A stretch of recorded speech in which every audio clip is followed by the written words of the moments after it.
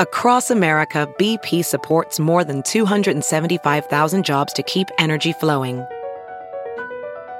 Jobs like updating turbines at one of our Indiana wind farms and producing more oil and gas with fewer operational emissions in the Gulf of Mexico. It's and, not or. See what doing both means for energy nationwide at bp.com/investing in America. And time now for the Kilcoyne Opinion. TKO brought to you by Suntrip Ford. Cardinal fans, things are looking up. So here's my proposal. Would you take a guaranteed spot in the wild card game right now or roll the dice and hope for a division title? All right, you made your selection, but think about this. In the current standings, that one-game wild card would be versus the Nationals. They've got a pretty good option to pitch a winner-take-all game. That name, Scherzer.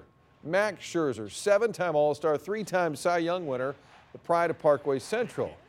Does that change your answer at all? Still a long way to go. 61 more games, in fact. The Nats could fall off, the Cardinals could take off, but the bar around here needs to be high.